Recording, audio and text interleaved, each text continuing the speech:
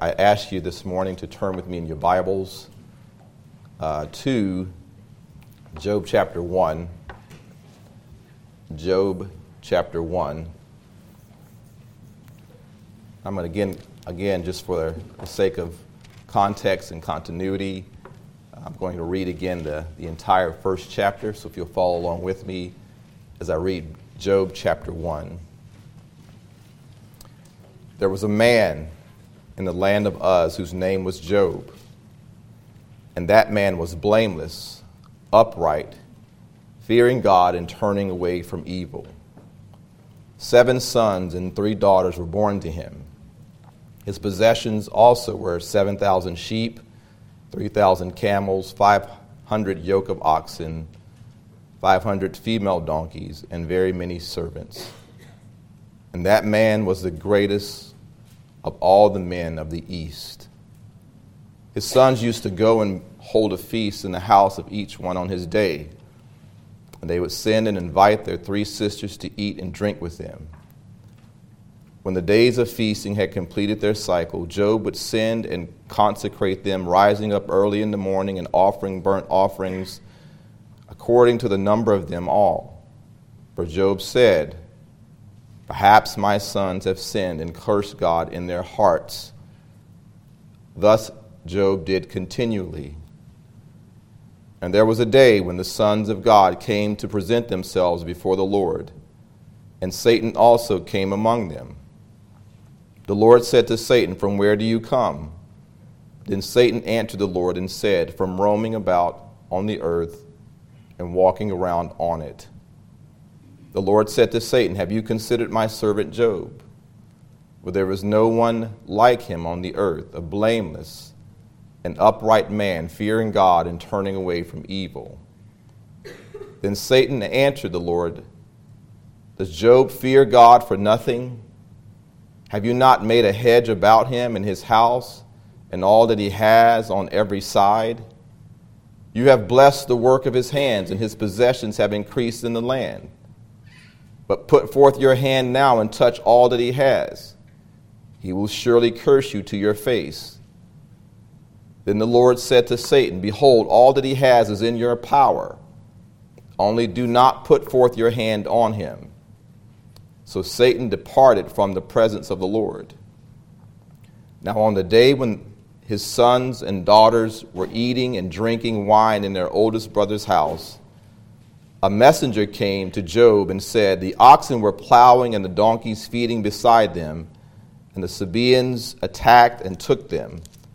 They also slew the servants with the edge of the sword, and I alone have escaped to tell you." While he was still speaking, another also came and said, "The fire of God fell from heaven and burned up the sheep and the servants and consumed them, and I alone have escaped to tell you." While he was still speaking, another also came and said, "The Chaldeans formed 3 bands and made a raid on the camels and took them and slew the servants with the edge of the sword, and I alone have escaped to tell you."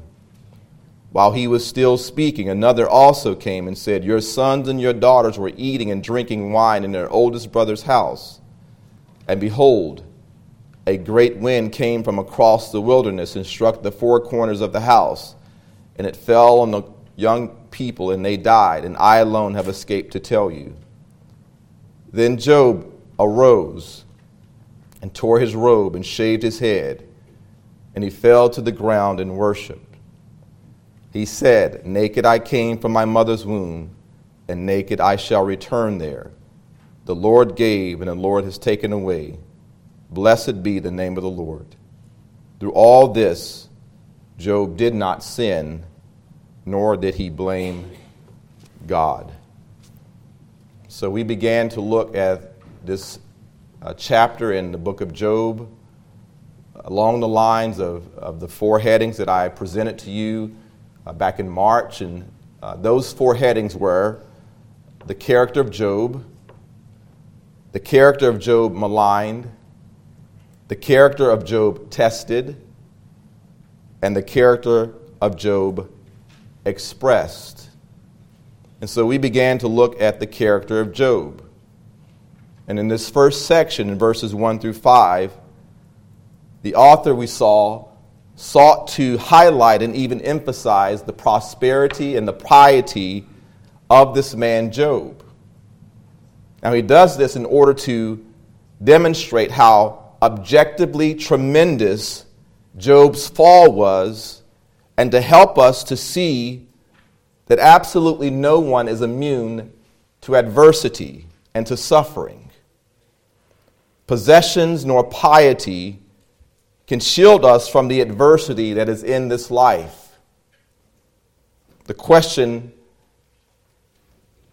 do the righteous suffer, is unequivocally answered in the book of Job.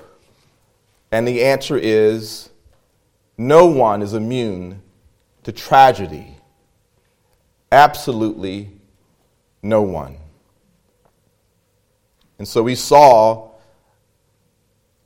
that the writer of the book of Job, again, highlighted thoroughly the prosperity of Job. And he mentioned over and over again that he was the greatest man in the land. And not only this, he mentioned the piety of Job and how Job was such a godly man. And it would have been in their minds, of course, that the prosperous, those who are prosperous financially, this is their theology. Those who are righteous in the earth, they do not suffer. And Job dismantles this way of thinking. It dismantles it completely so that they would understand without a doubt that the righteous do suffer and go through adversity. We saw also the character of Job maligned.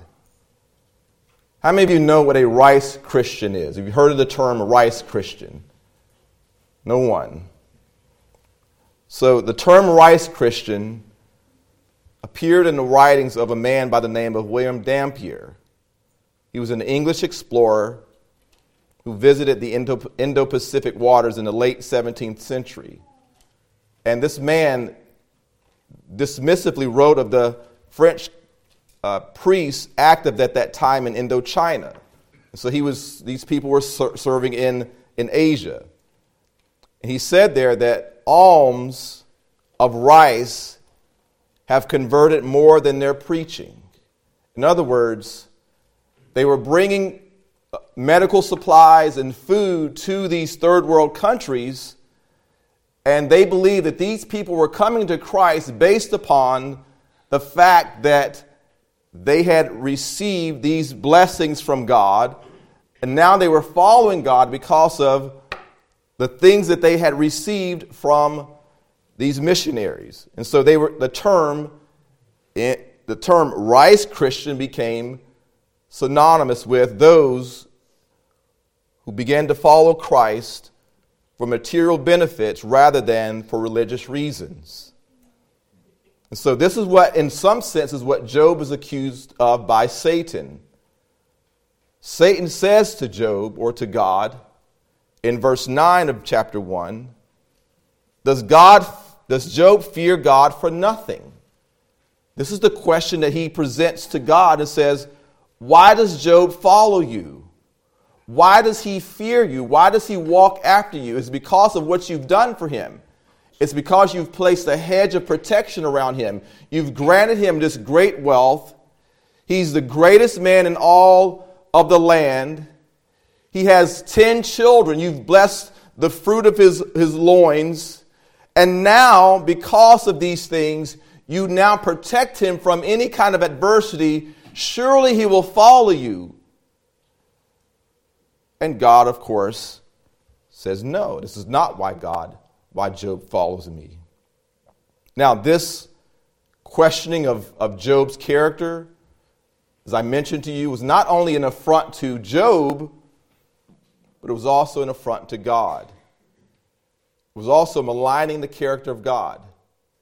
So in that questioning of Job, he asked both the question of, Job, why does Job follow you? Job is only following you because of the benefits that are provided for him through following you, because you've placed a hedge of protection around all that he has. But God, you're not worthy to be followed because of your intrinsic value and because of who you are.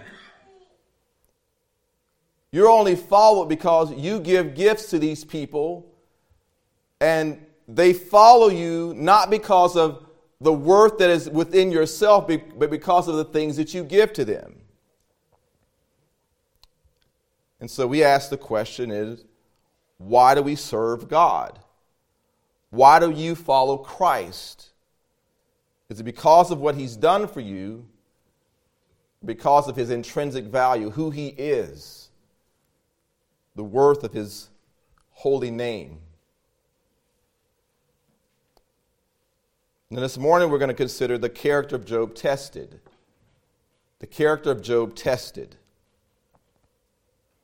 In his book entitled Change into His Image, and the subtitle is God's Plan for Transforming Your Life, author Jim Berg illustrates the principle that who we are is revealed in our time of testing and trials. Who we are is revealed in our time of testing and trials. In this book, he gives an illustration to highlight and emphasize that who we are on the inside is really drawn out when we are put through the furnace of affliction. And he uses the example of a tea bag. He says, when we take a tea bag and place it in a cup and fill the cup with hot water, the water activates the tea in the bag, unleashing its taste into the water around it. The hot water didn't create the taste. It merely revealed or drew out what was already in the bag. He says this depicts what happens in the human heart. The pressures around us, the unfavorable circumstances, the temptations, and the commands of God to love him and our neighbor merely draw out of our heart what is already in our hearts. He says we cannot blame the hot water for the taste in the cup. The contents of the tea bag determine the flavor of the tea.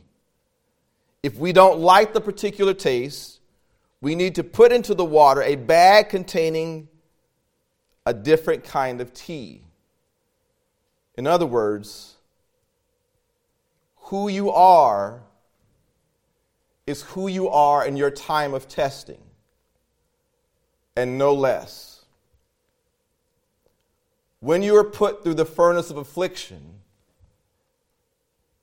that with certainty reveals to you who you are and what your trust is in.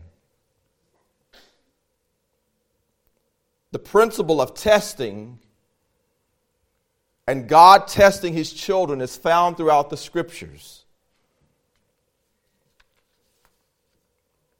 In Isaiah 48, Isaiah writes, "Behold, I have refined you," speaking of God is speaking here, "but not as silver. I have tested you in the furnace of affliction."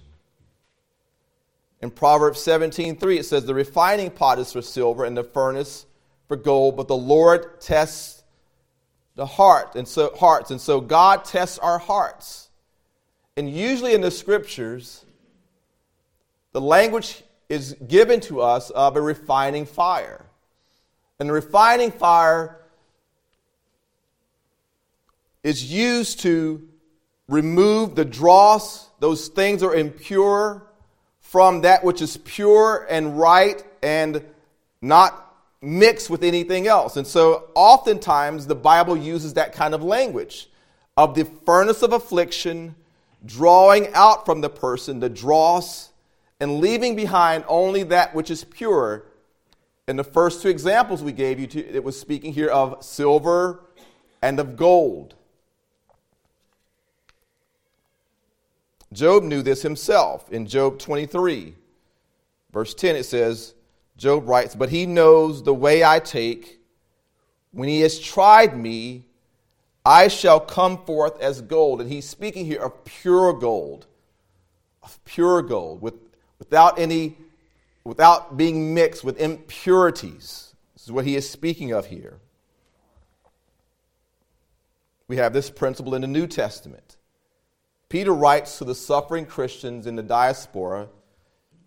He says of them, with regard to the affliction that they were enduring, the persecution, he says that they are enduring this persecution so that the proof of your faith, listen here, the proof of your faith, showing the purity of your faith. Are you truly mine? Do you truly belong to me? Are you truly a child of God? That the proof of your faith, being more precious than gold, which is perishable, even though tested by fire, may be found to result in praise and glory and honor at the revelation of Jesus Christ. So the principle of God testing us and placing us in a furnace of affliction is throughout the Scriptures. It's throughout the Scriptures. And so the character of Job tested, we're going to look at it under three headings. We're going to look at it under the depth of Job's test, the derivation of Job's test, and the design of Job's test.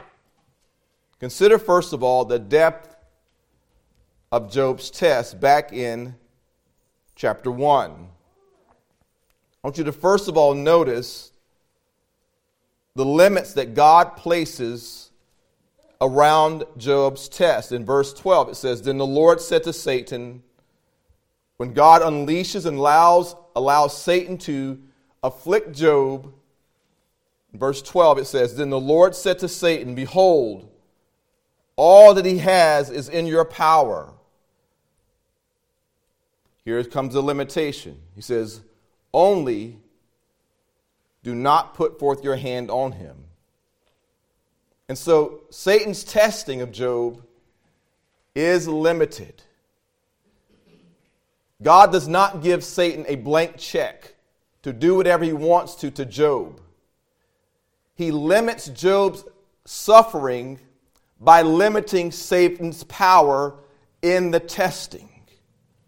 And so we find here, and we'll talk about this more in just a moment, that God is sovereign over Job's testing here.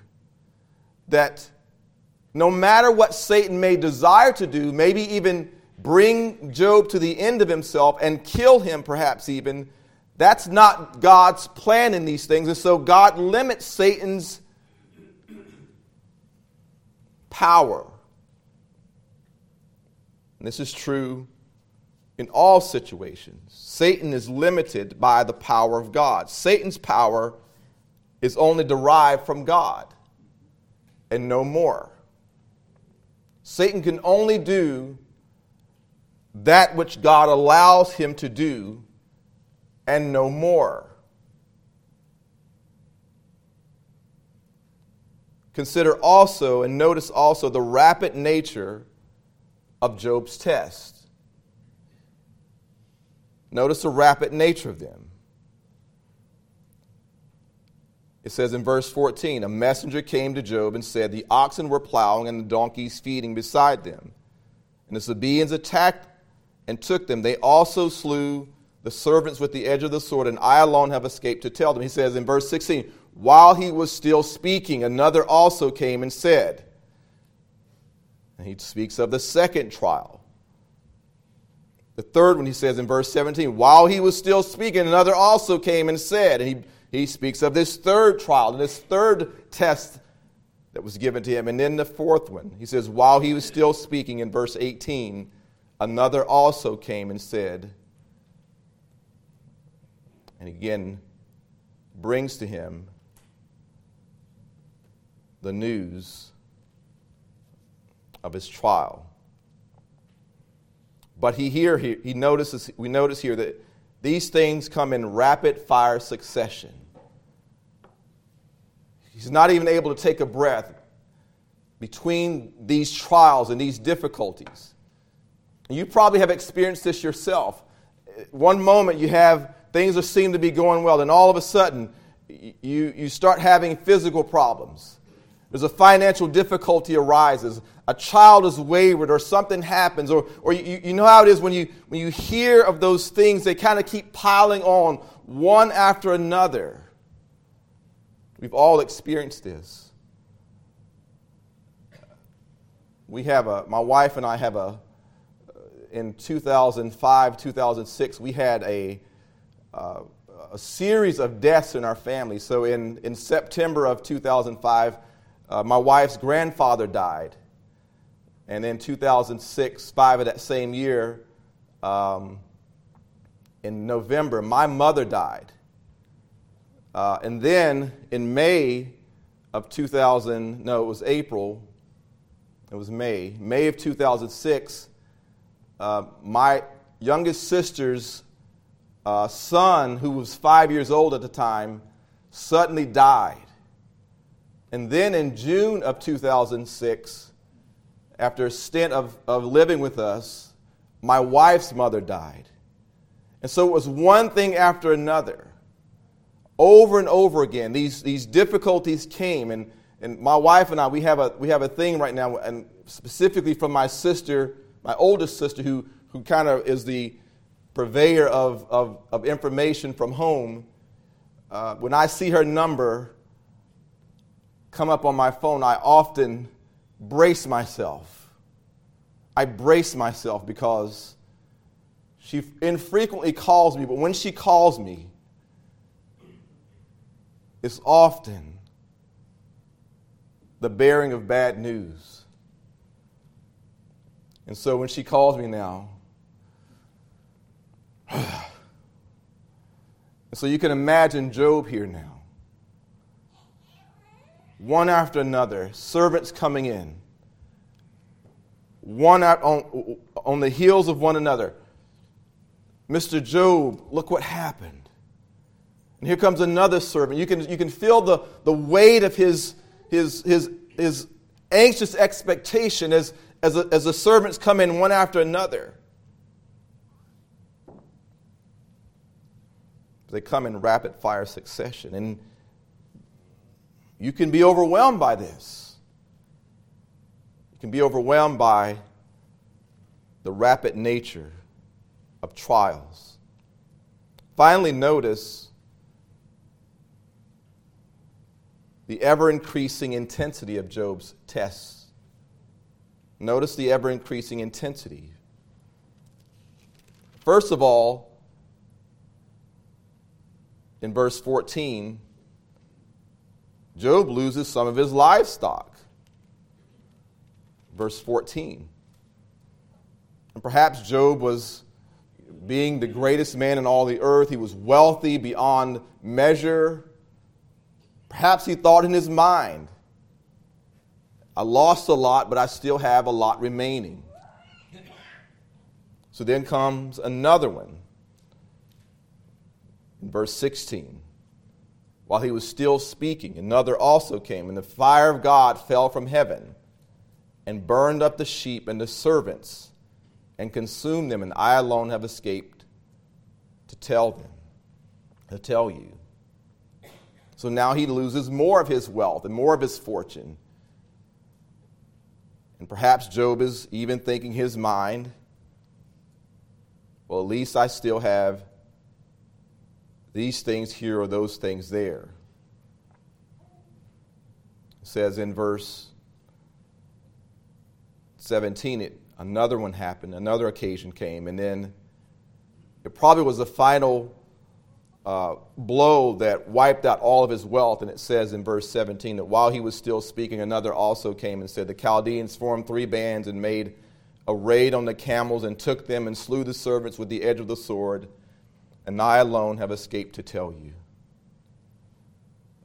So all that he has now has been removed. So remember, the greatest man in all the land, everything he has now has gone. And perhaps Job might even be thinking in his mind, well, at least I have my family. We all do these things. We say, well, at least I have this. And we think in our minds, at least I have this remaining. But then he hears perhaps the worst news of all. In verse 18, while he was still speaking, another also came and said, your sons and your daughters were eating and drinking wine in their oldest brother's house. And behold, a great wind came from across the wilderness and struck the four corners of the house, and it fell on the young people, and they died, and I alone have escaped to tell you. Notice what happens after this. When he receives this news here, for Job, this was the final blow. In verse 20 it says, then Job arose and tore his robe and shaved his head. It's a picture of mourning here.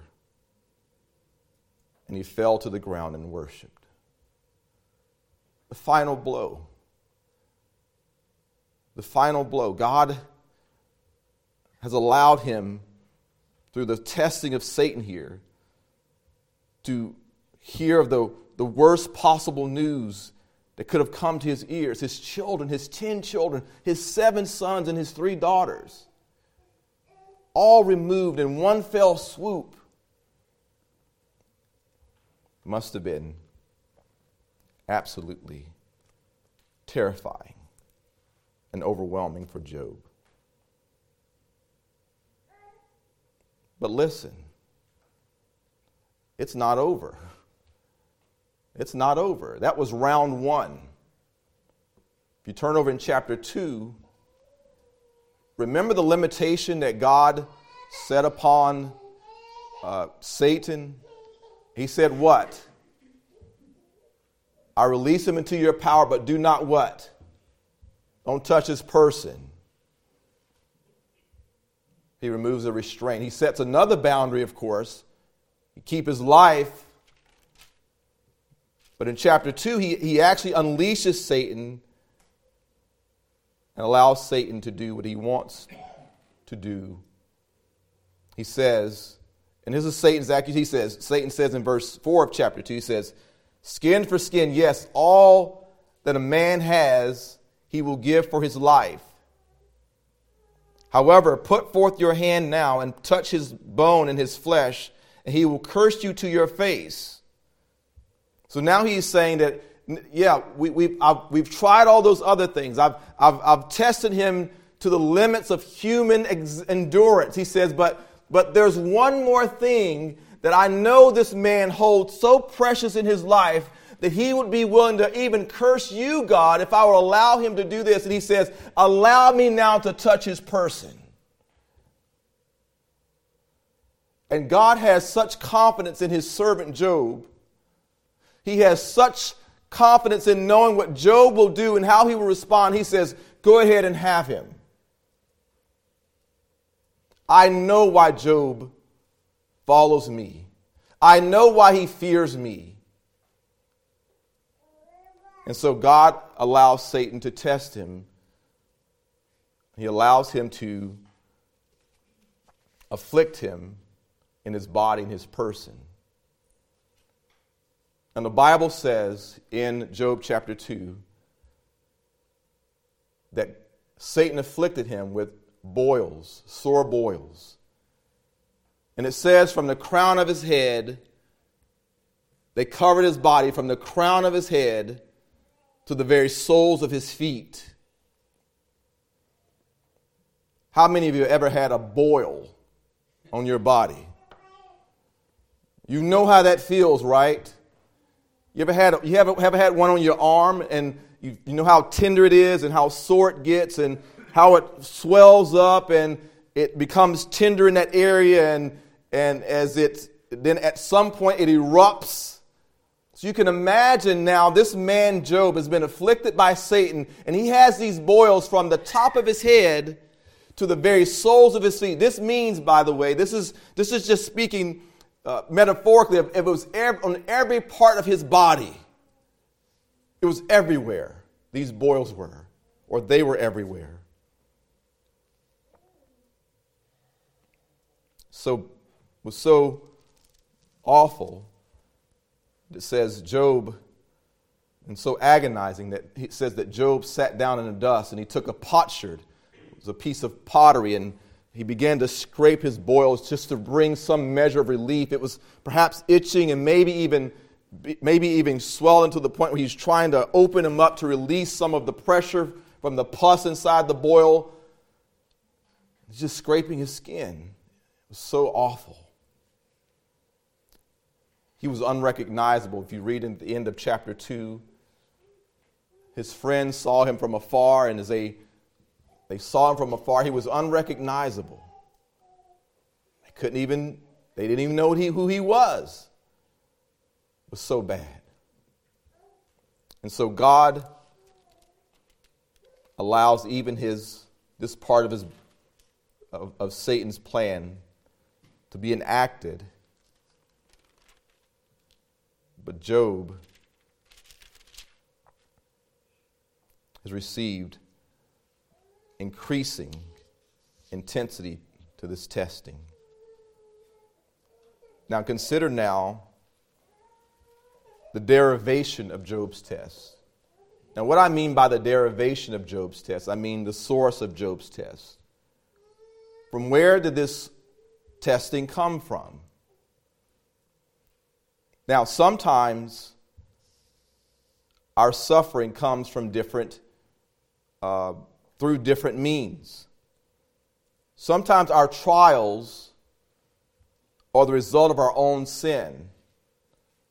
The principle of sowing and reaping are intrinsic in the Bible's testimony of who we are as human beings living in a fallen world, that if you do certain things, there are consequences that follow from walking in those things and living in a certain way, for this is God's design.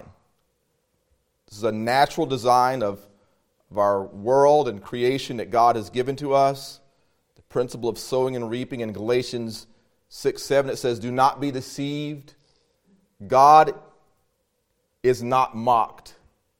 For whatever a man sows, this he will also reap." He will reap. If we sow to the flesh, as we've been learning from Pastor Ernest, we will reap from the flesh. If you sow to the Spirit, you will reap from the Spirit. But sometimes our trials are a result of our own sin. For example, a man receives an official letter in the mail from his wife's lawyer saying that she is seeking a divorce.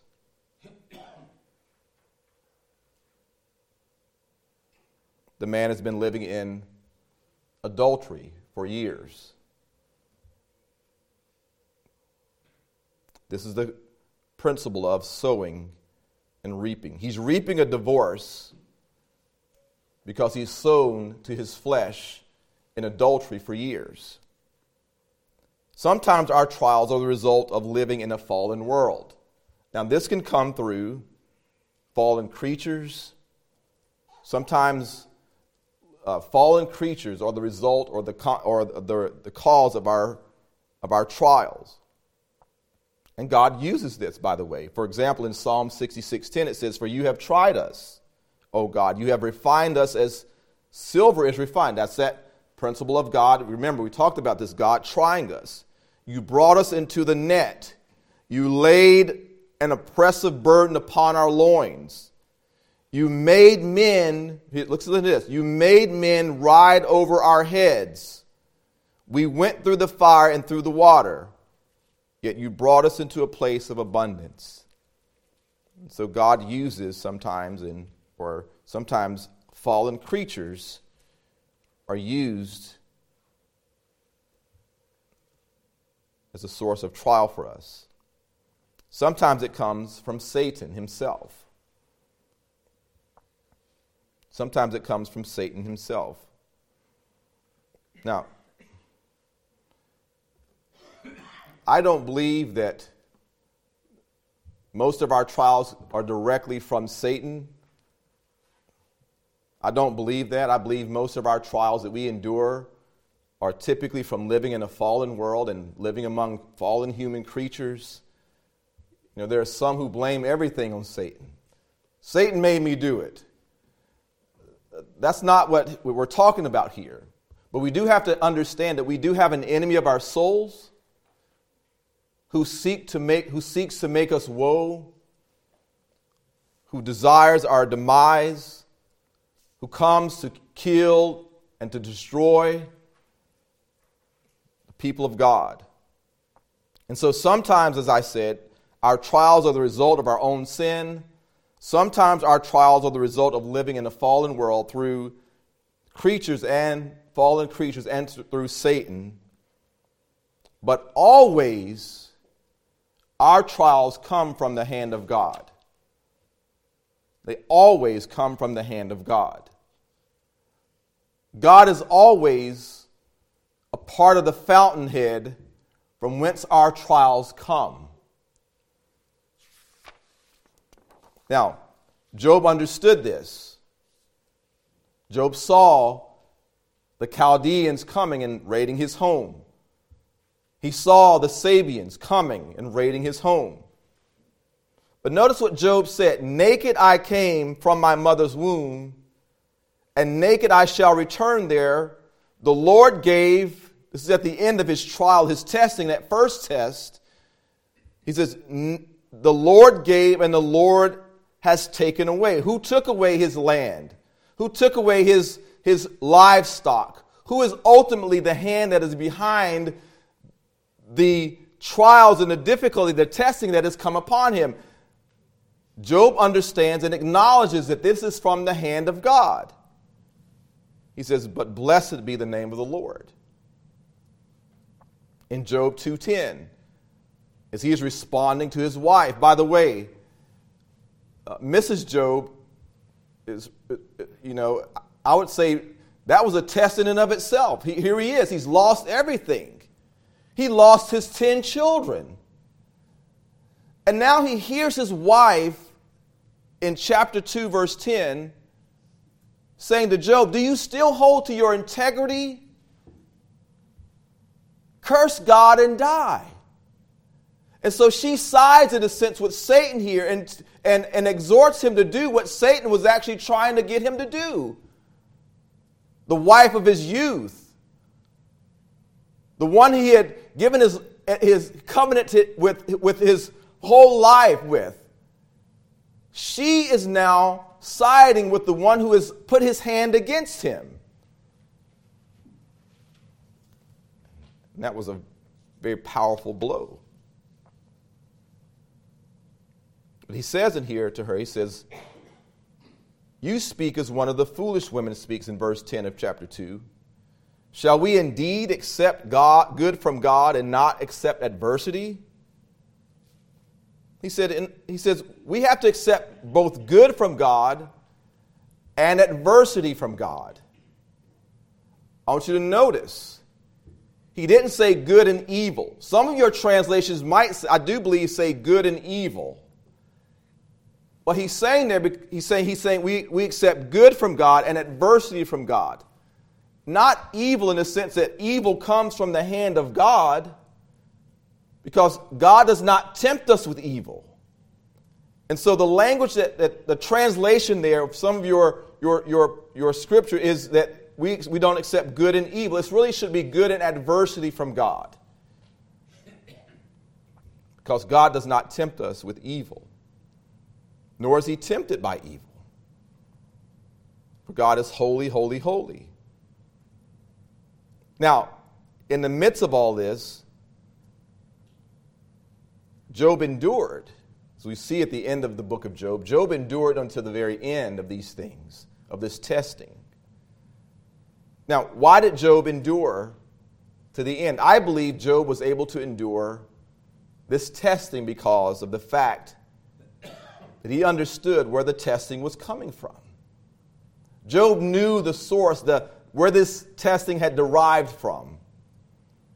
It wasn't He wasn't the victim of an unsolicited raid by the Chaldeans or unprovoked raid by the Sabians. No, he understood that even behind that, it was the hand of God. We see clearly in some of this testing in chapter 1 that it had to be the hand of God. It says the fire from heaven came down. Where did that fire come from? Where did the whirlwind that erupted on the four corners of the house of his children, where did that whirlwind come from? Who controls those things?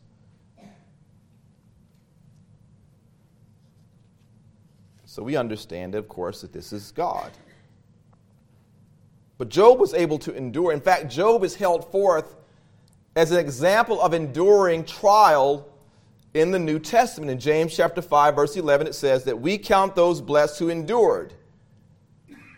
You have heard of the endurance of Job and have seen the outcome of the Lord's dealings, that the Lord is full of compassion and is merciful.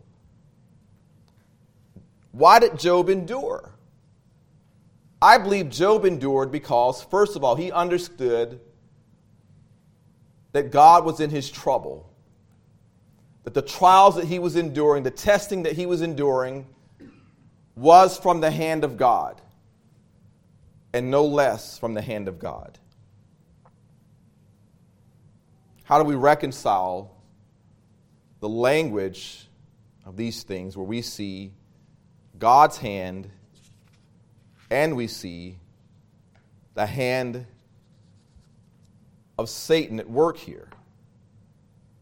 In the London Baptist Confession, in the chapter 3, in the first paragraph of God's decree, it says this: God hath decreed in himself from all eternity by the most wise and holy counsel of his own will, freely and unchangeably, all things whatsoever comes to pass.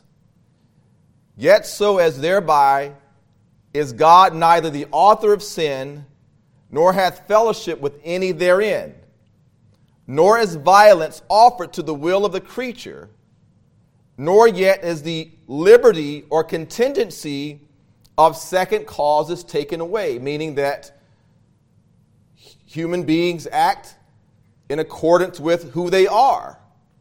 Okay? Creatures act in accordance to who they are. The fallen creation does what the fallen creation does.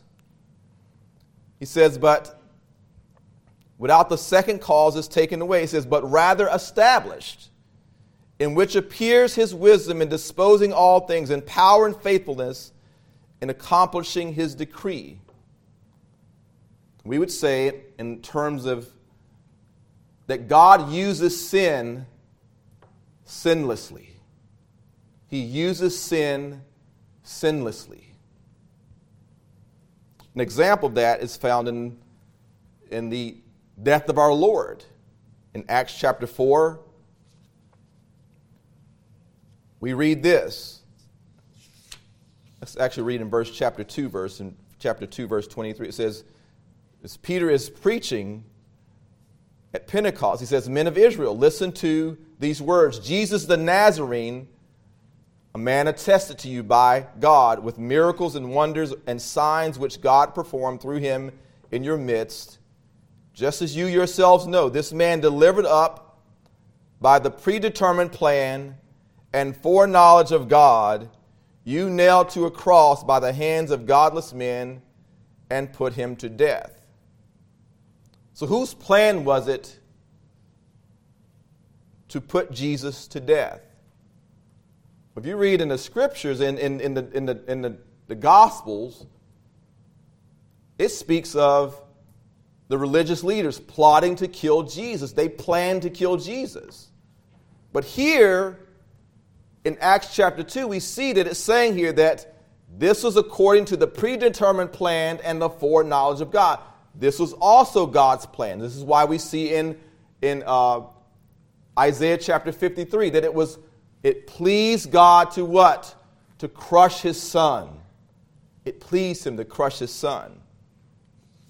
Now in Acts chapter 4, we see clarity here It says, "For truly in the city there were gathered together against thy holy servant Jesus, whom thou didst anoint, both Herod and Pontius Pilate, along with the Gentiles and the peoples of Israel, to do whatever thy hand and thy purpose predestined to occur." So who plotted these things? Who executed these things? Who gave him up? Pontius Pilate, Herod, the Jews. They all did it.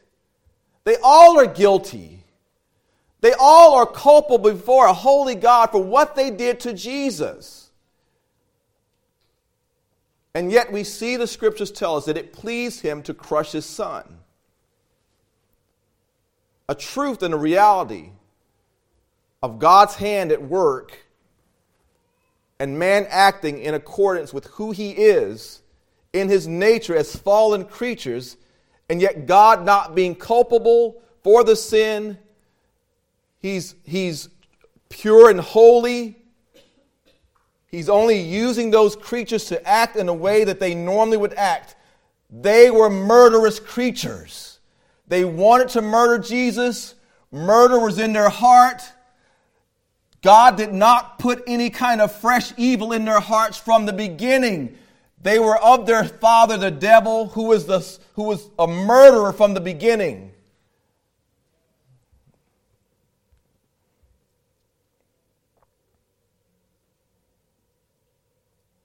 We have to understand this.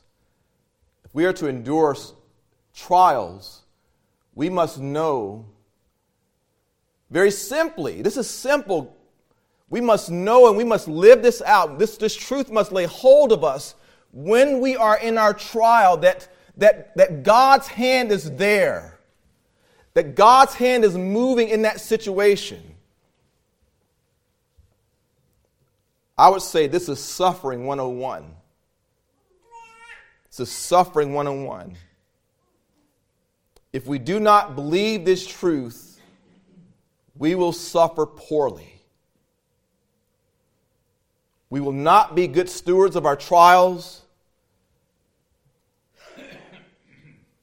We will not be stewards who are faithful with those trials. And I chose my words purposefully. That when we understand that God has granted to us to suffer for his name's sake, according to Philippians 1:29, that this is a gift from God, we have to see it as a stewardship from God. Just like God would, as he gives to us wealth and possessions, and we are to steward those things, so too God gives to us our trials, and we are to steward our trials and to use our trials in such a way that those trials bring glory and honor to God. Maybe that language is alien to your ears. Your trials this morning, let me say this to you. Your trials this morning are a stewardship from God. How are you stewarding your trials this morning? How are you dealing with your trials? Are you dealing with your trials and your suffering in a way that you are being a faithful steward of that gift from God? Is the sovereignty of God in the trial that you are going through right now, is the sovereignty of God giving direction to your thinking and to your heart as you're going through these things this morning? How are you dealing with your trials? Are you considering these very basic truths that God is sovereign in our trial?